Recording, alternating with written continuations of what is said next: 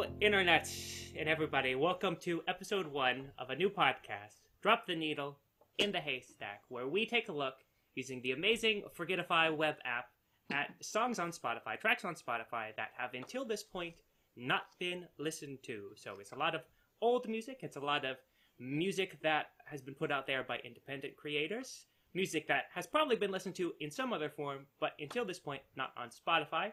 And we're going to take a positive kind of analytical approach to all these, taking them seriously, taking them for what they are as best we can. It's a celebration of making music, big and small. I'm your host, Robbie. I have two other hosts. I'll pass it over to Eric now. Hi, everyone. I'm your host, Eric Black, and I'm going to pass it off to Matt. And I am the last one. I'm Matt Pellegrino, and I'm so excited to be listening to this very fun music with these three fantastic musicians. That's us. We're the fantastic musicians. I'm included. Alrighty, why don't we hop right into it? So this first pick is going to be from Robbie, so I'm going to let him go ahead and introduce it. Right, so our first track for the day is from the artist Oh That Patrick. Oh, that Patrick. It's the album Never Gonna Have a Real Career and the title track from that album. Let's give that a listen, Matt. Your first mistake was giving me a guitar, and your second one was letting me perform in bars, but your most egregious error was lending me your ears. Now I'm never gonna have a real career. Sorry, I wanted to My parents must have thought I'd get creative, but I really like this song. I think we all kind of had a positive reaction to this, which is why we wanted to start with something that we liked. Ben Folds is a big influence that he cites and that I hear a lot, especially later when he gets more keyboard driven. But such a catchy melody, and I think as musicians we can all kind of empathize with the subject of not having a real job. It's something that you like a lot. You love writing songs about that, huh? Absolutely. Yeah, this is great. Great song. Totally unexpected, especially from the Forgetify web app. That thing is leaves a lot to be desired, and it really can throw literally anything at you, from opera to bands from other countries, different languages, any genre, you know. But absolutely fantastic here. I really, like Robbie, I really like the subject matter. It speaks to something deep inside me. And his voice is just great. You know, he's playing all the instruments here, which is really interesting. And you can kind of hear that in the mix that it's not super tight, but it's tight enough that it doesn't detract from what he's trying to do. Matt, you got any thoughts you want to throw in here? Well, I just absolutely love it. I mean, yeah, we kind of talked about the very meta thing about writing a song here that's called Never Gonna Have a Real Career, and then ironically it ends up on the Forgetify web app. It's almost like self-prophetic in a way. There's like some nice poetic irony to it. But I love pointing out about Ben Folds. Like that should have been very immediately obvious to me, but like that's super evident. And that does sound like, he's playing all the instruments. This is like a very hands-on production for this guy, I would imagine, right? He's probably very in charge of all the musical aspects of this. And I mean, I could just get really carried away with like talking about some of the real subtle things going on here. But, Robbie, I think you've listened to this a bit more than me. What were some of your initial like thoughts on this in a little more detail?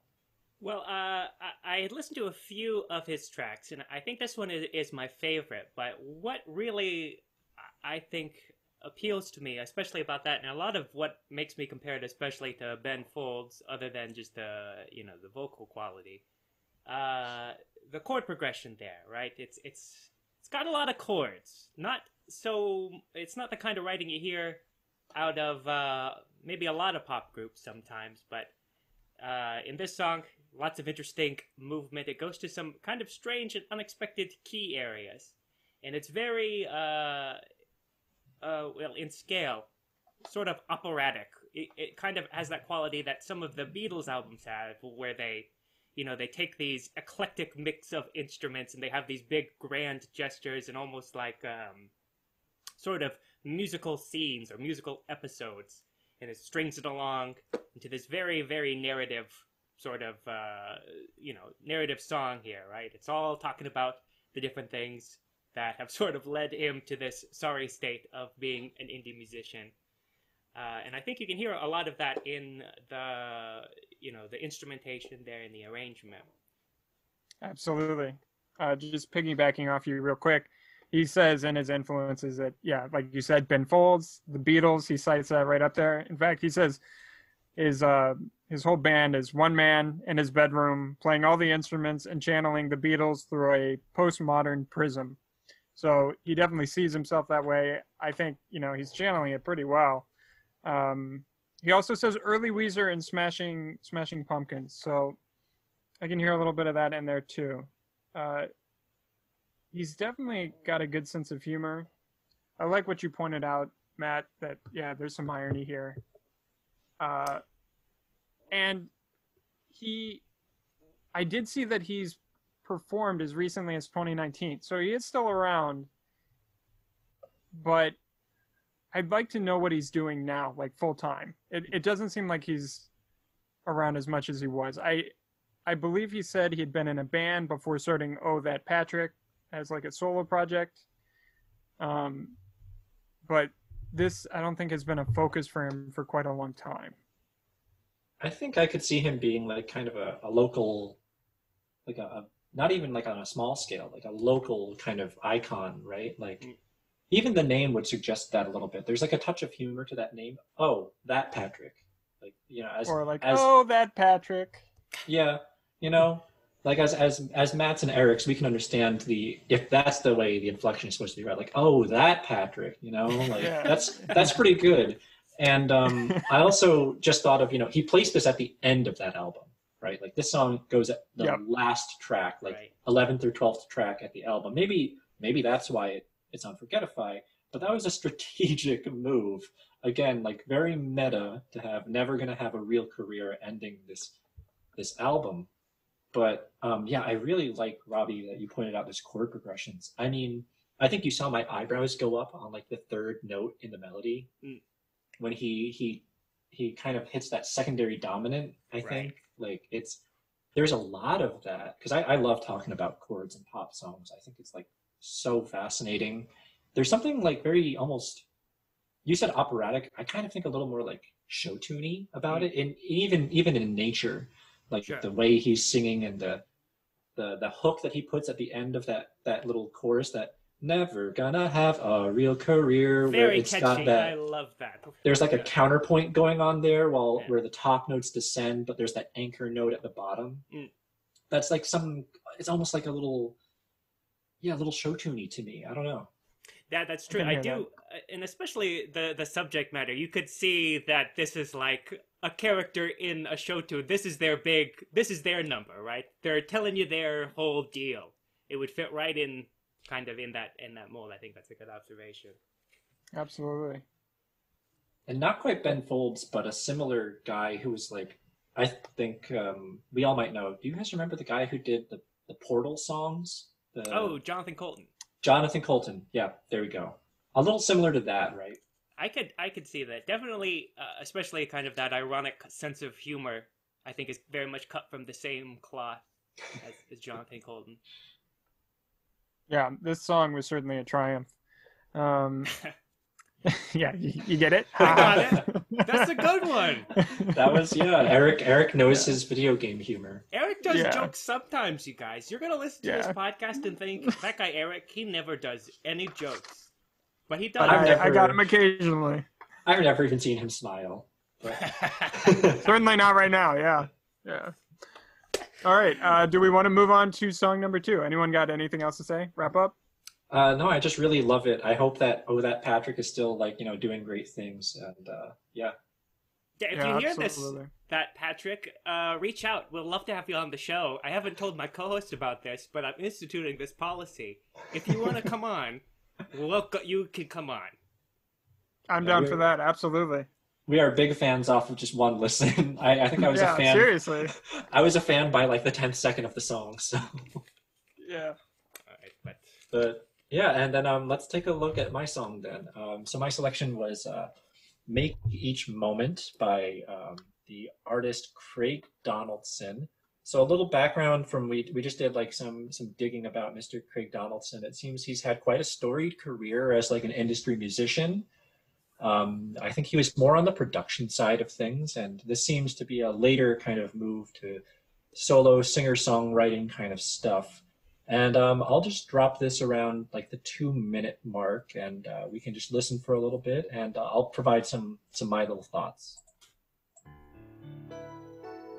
Okay, so here's 2 minutes. But there's this time for the taking. You and I together, we can make it last forever. Make it always bright and new. Today's the only thing we need to do. Oh, make each Yeah, so I saw it. I saw you felt it with me there too, Robbie. Right. Just when that little drum riff that dun dun dun dun brings you into the chorus, it's that like iconic sound that we kind of get from. This is a softer power ballad, right? I would Right. kind of Absolutely. say Yeah. it still falls into that kind of umbrella of the power ballad, but I think it was listed as like easy listening as like a genre. right. So for me, Gotcha. I love power ballads. Power ballads have like a real special place in my heart. And you know, we all remember the golden age of like, you know, Celine Dion and Whitney Houston.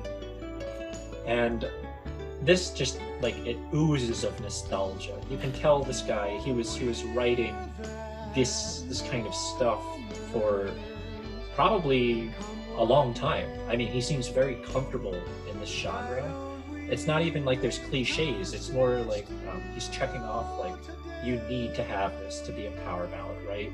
Right. Like we kind of sneer at the drum riff and like the, you know, the soulful guitar solo in the middle, but it's like, well, that's what we know as being a power ballad. And even just hanging on that suspended fourth like 5 chord, you know what I mean, Yeah. Robbie? Yeah, no, certainly. I think at a certain point, rather than being cliche, it becomes like a convention of the genre, right? It's like, if you don't have these things, it's not really going to fit in. Yeah, like you said, it's not a power ballad then. And I think I mentioned earlier when we were doing our first listening, this and a lot of great power ballads, it's like you're waiting the whole time for the name of the title, right?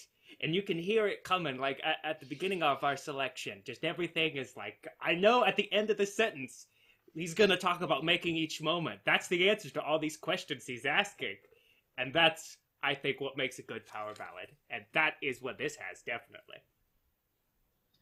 Yeah, I gotta be honest, guys. I don't listen to a lot of power ballads. This is this isn't my genre, so I really don't have a lot to add here. The guy. What else is new, Eric?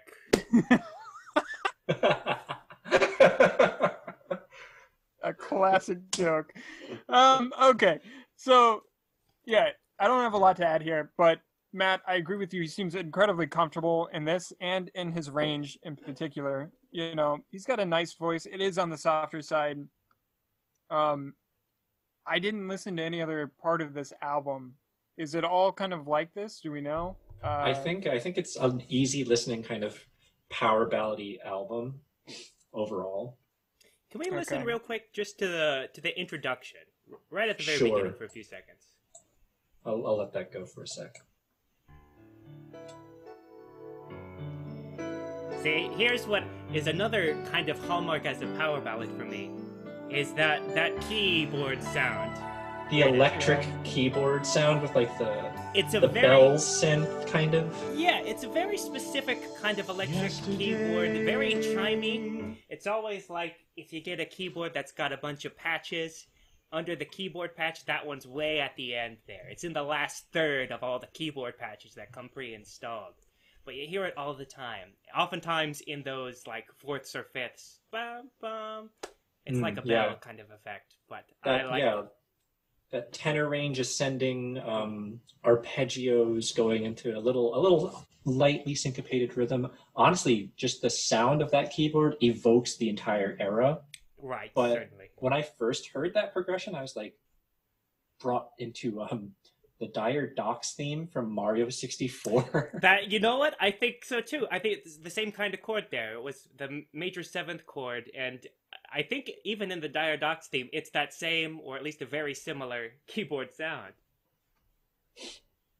But I think Mr. Donaldson here, he was probably, writing a lot of these. Like, the experience really shows.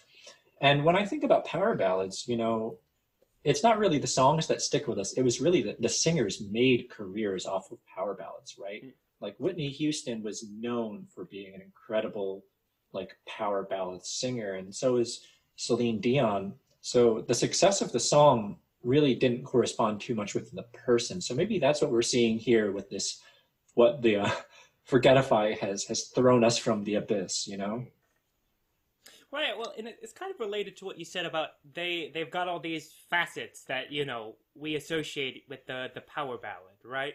So that it almost does come down to specifically the singer, and of course, their voice is going to be a big part of it, but it's like it's always a vehicle for the artist, right? The song is almost, well, I don't want to say secondary, that's kind of dismissive, but it really does kind of live or die on the presence of the vocalist and their kind of storytelling. Absolutely. And how many questions they can answer with the name of the title. Exactly. Like, you kind of wonder, what if Rod Stewart had sang Make Each Moment? Would Make Each Moment be a classic, wedding dance at every catering DJ's set? Like, oh, we got to have the Rod Stewart Make Each Moment. Right. It's not a wedding unless we make each moment, just like he says in the song. No, I could definitely hear it. That certainly would be right in there. You know who I was thinking? This would sound really nice by, like, Michael McDonald. He would be a good with this. So Craig Donaldson, if you're on the show and you want to get in touch with... Yeah, just an open invitation, really. If anybody hears this and wants to come on, let's make it happen. Why not? Yeah. All right. Any final thoughts? Should we move on? I think we're good. We're good? All right. I'm good. So, yeah, this third and final song is Step Into This Life by Modoc. And I'm not sure if I'm saying that right. The band, just some quick background information. This album was put out in 2006. The band is from the Netherlands, specifically Amsterdam, and they split up in 2010, saying that they had 7 magnificent years together. So they are not around anymore. If you go to something like their Bandcamp, they say, if you'd like to know more about the band, contact the individual members, and they list all their names. But yeah, with that being said, why don't we give it a listen? We're going to jump about 25 seconds into the song.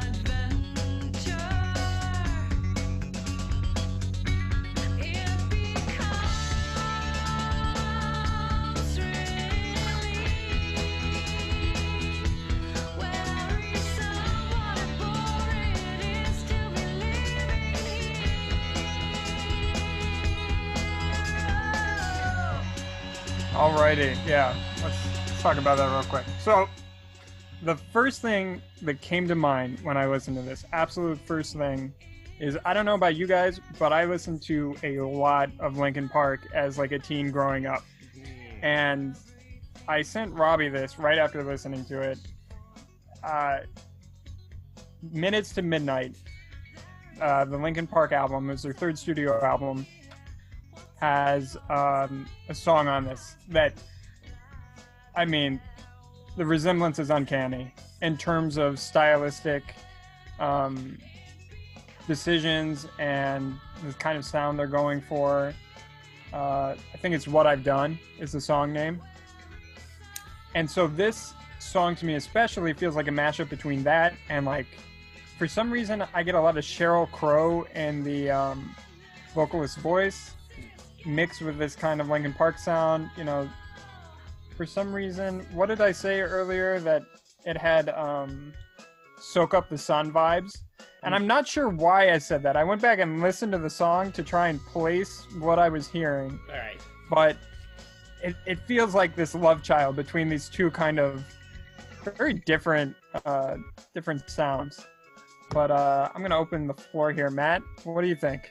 I mean, right now, what we've got going on with this kind of electric organ solo, I was cruising along with like Linkin Park, but now I've been very swiftly reminded that this is a band of European origin. So there's a little bit more of that like experimental kind of spirit that you get from European, any kind of pop music in general, I think. I like the comparison to Linkin Park. This spot right now, where we're hearing the chorus, I'm thinking more of the vocal stylings of Evanescence a little bit. Right, sure. That did occur to me too. What's that? And, Wake Me Up Inside, right? Yeah. There's kind of like parallel harmonies moving at the same kind of time. There's just something also about like even right now, those background sound effects that again, it really reminds me of the time, like the genre of the time. The big thing for me is just like it's got that just chugging along kind of thing with like the bass line. I noticed from the intro to it took until 1 minute to get off of that tonic bass note and give a scale degree 6 in like the guitar, you know. Oh wow, I didn't catch that. But yeah, it does take a long time. Yeah, Robbie? it's got that. What is that? The flat 6, flat 7 up to the tonic there, which is like especially. Well, it's kind of like in Make Each Moment. That's the kind of chord progression where you're waiting for it the whole time, right? And especially, like you say, if you hang out so long on the root there, then it really gets that sound in your ear. And so as soon as you hit the flat 6, it's like, oh, I know what's coming next. I got it. And it's very kind of inevitable. I do like let's actually, can I hear a little bit of the very beginning? I know we skipped past it, but I do want to just draw attention real quick. Yeah, I'm glad you pointed this out.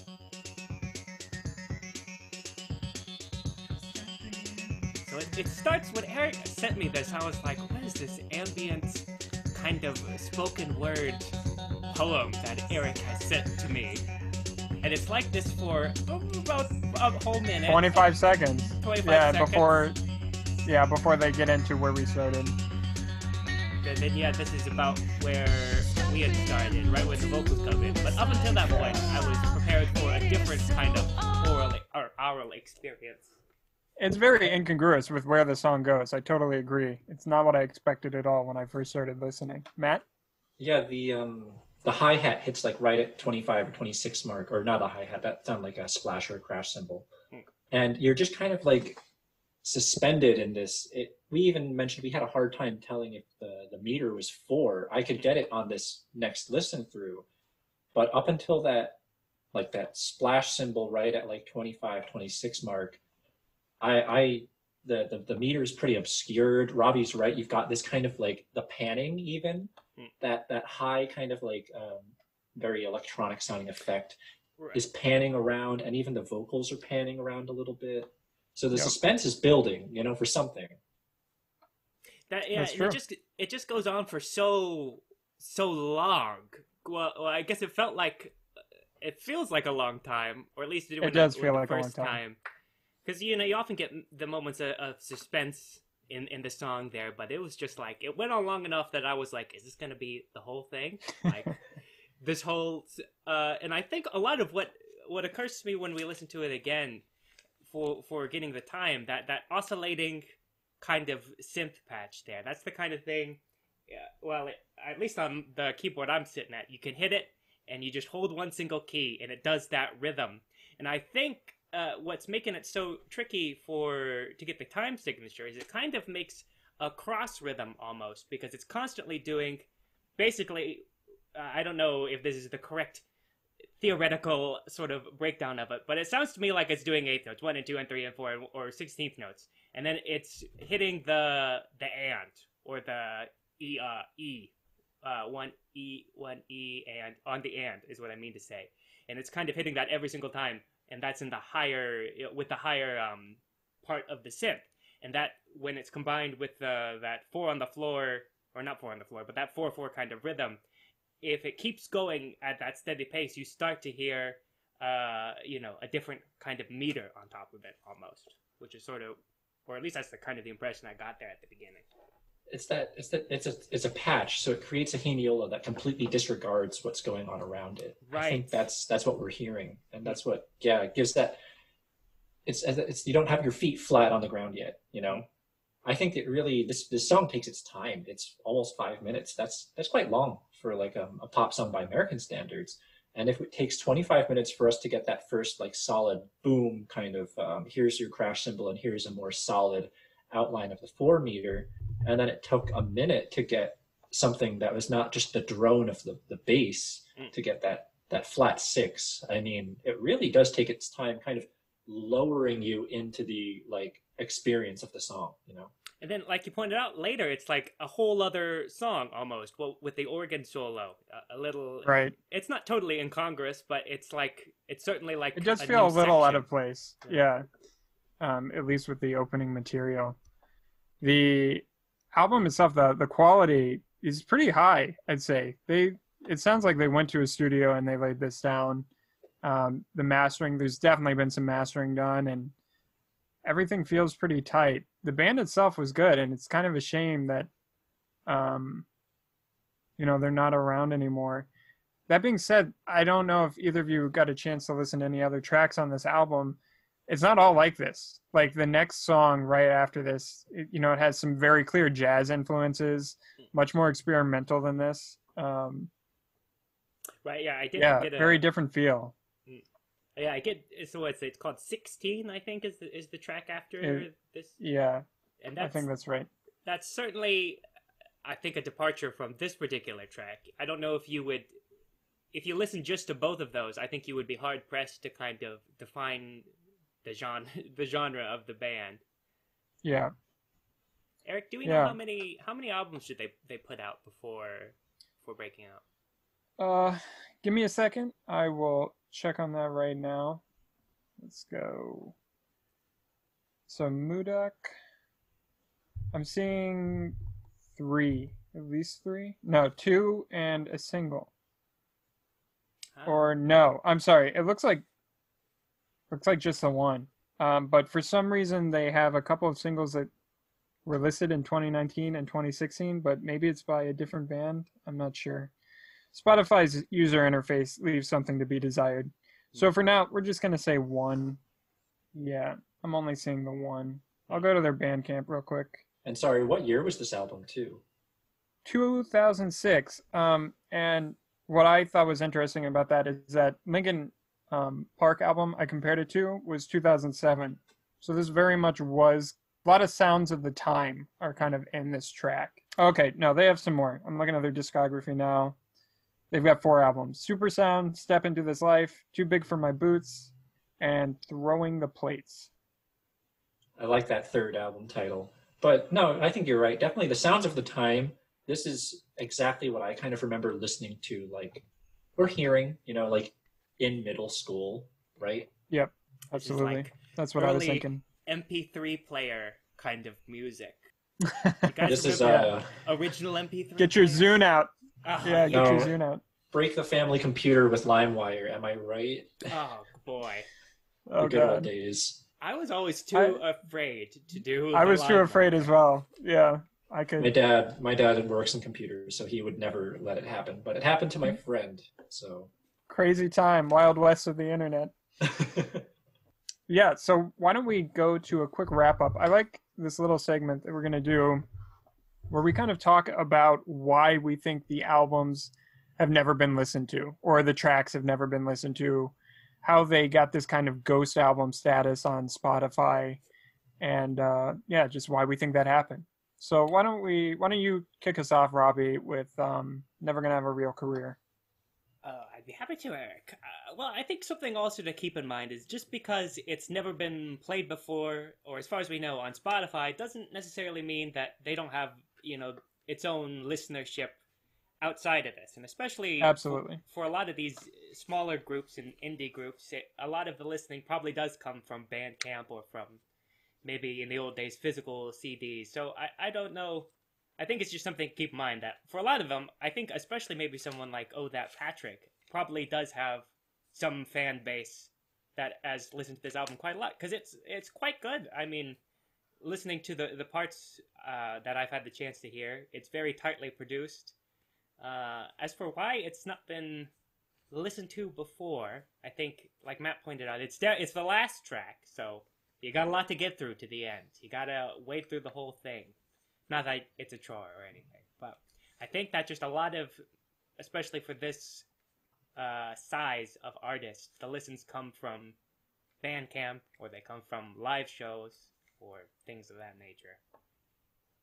Yeah, I was going to say live shows as well, because I would love to see this guy live. I feel like that would be like a great time. I'm sure he's got a great stage presence. Not sure how he would do the songs, probably just with a guitar, right? I mean, that's what I imagine Ben Folds would do too, right? Just his piano or his guitar. Right. But Eric, what did you think about that?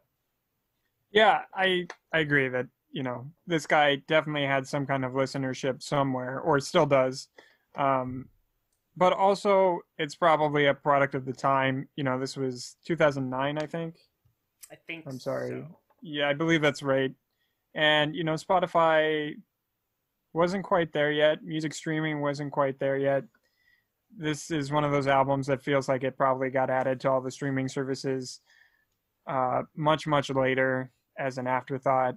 And by that point, the audience, like you said, they already had the disc or their own playlist or whatever, and it just never got added, into anyone's rotation. And of course, music has a shelf life to blow up. It's very rare that you find an old song that no one's ever heard and suddenly it's the next best thing, right? Until today. Yeah, exactly. Yeah, until today, maybe. I hope so, because I feel like this one deserves some attention. Yeah, I don't know about you guys, but I really want like a Real Big Fish ska cover of this song. It would work so well. Like, you guys remember that hot 2 years when like ska was very popular for some reason? Boy, what a time that was. It's like when swing was really popular during that 1 year in the 90s with Zoot Suit Riot. Oh yeah. Yeah. But I mean, yeah, a nice cover of this. Throw some trombones, some trumpets, and saxophones in there, and like I'd be having a great time if I was at a ska show and this song came on. Right, yeah. Absolutely. Yeah. All right, Matt, what do you think about Make Each Moment? So yeah, Make Each Moment. I mean, it's a power ballad. That's already a very niche kind of. That genre had its time. It had its time. It had it big, and this definitely, unfortunately, came after the time. It's a funny thing, Make Each Moment being a power ballad, that's a genre that had an expiration date in like the kind of the American pop culture, right? Like that was the cream of the crop for power ballads, was like 80s and 90s, Titanic. And something just as like a little tangent, that genre isn't dead in other places. The power ballad remains like the most popular, consistently like a chart-topping genre in South Korea, actually. Yeah. Because it's closely tied to the K-drama industry. Every K-drama has an original soundtrack, usually consisting of like a handful of like power ballads written for the show. So in that way, there's like a symbiotic relationship where they keep each other alive. And I guess that just never really happened in like the US, where the power ballad had like that staying power. And I think that's a real shame, just because, I love a good power ballad. And Craig Donaldson, if you're out there, I hope you are. I am a huge fan of Make Each Moment. But yeah, what do you guys think? Eric, what are your thoughts? Yeah, I don't think I can put it any better than you that, the power ballad had its moment. And unfortunately, this, was a decade or two, in some cases, late, And I don't know, it's hard to get traction that way. And then, of course, the album once again, was around before Spotify was really a thing, so got added later, and all of that put together, you don't have any kind of listenership on a streaming platform like Spotify. Robbie? There's a lot of I just get the impression that there's a lot of like soft rock, a lot of like adult rock, adult soft rock, which is kind of the broader genre for the whole album there. And for this one, I think it makes, I didn't know that thing about it being a chart topper still in South Korea, but I guess it makes sense with something like, if it's tied to something like the drama, right? Because then you get all these big emotions tied to these powerful melodies. I don't know, Eric. Why don't we contact Craig Donaldson, see if we can get a show going. We'll call it. Yeah. We'll call it Park House Creations, and it's a drama, and it's got power ballads written by Craig Donaldson. A last thought, just because Eric, you did bring me to this, viewership or listenership. Again, this is, I think, mostly an audience that's off Spotify.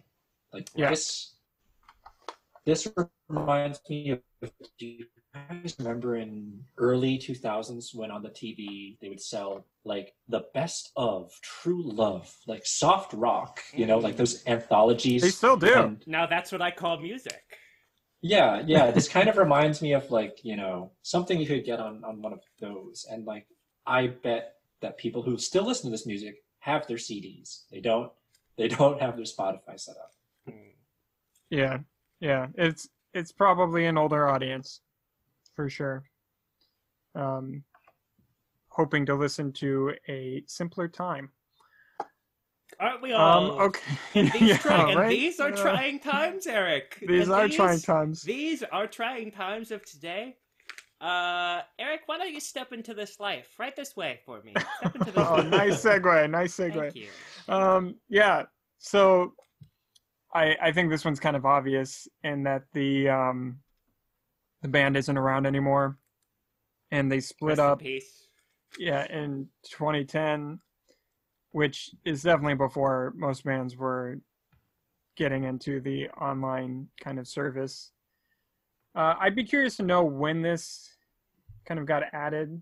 I think we've talked about this before, but a lot of services that will host, that like would originally put your album up on iTunes. I'm sure this was an album that was up on iTunes, like when iTunes was still the predominant way to buy or consume your music online. A lot of these companies that would host or get your album up there eventually turned to also getting your albums up on Spotify and Apple Music and SoundCloud and whatever. I don't even know how many. Tidal. What are the different ones? There's so many streaming platforms now, but one company will do all of this stuff for you. And I'm sure at a certain point it just became automated and this album got thrown up on Spotify. Still, it's kind of a shame. And I'm a little surprised that there isn't like, some people listening to it, because the music's not that old. It was definitely geared towards a younger audience. It still wouldn't be that old. That there's no, viewership, listenership, but I don't know. Robbie? I will say, if we ever get to a point where clubs open again, and you want to like throw out a real left hook, like a real out of nowhere zinger for him, you could throw out a little step into my life. People that would step totally to this. work. That would totally work.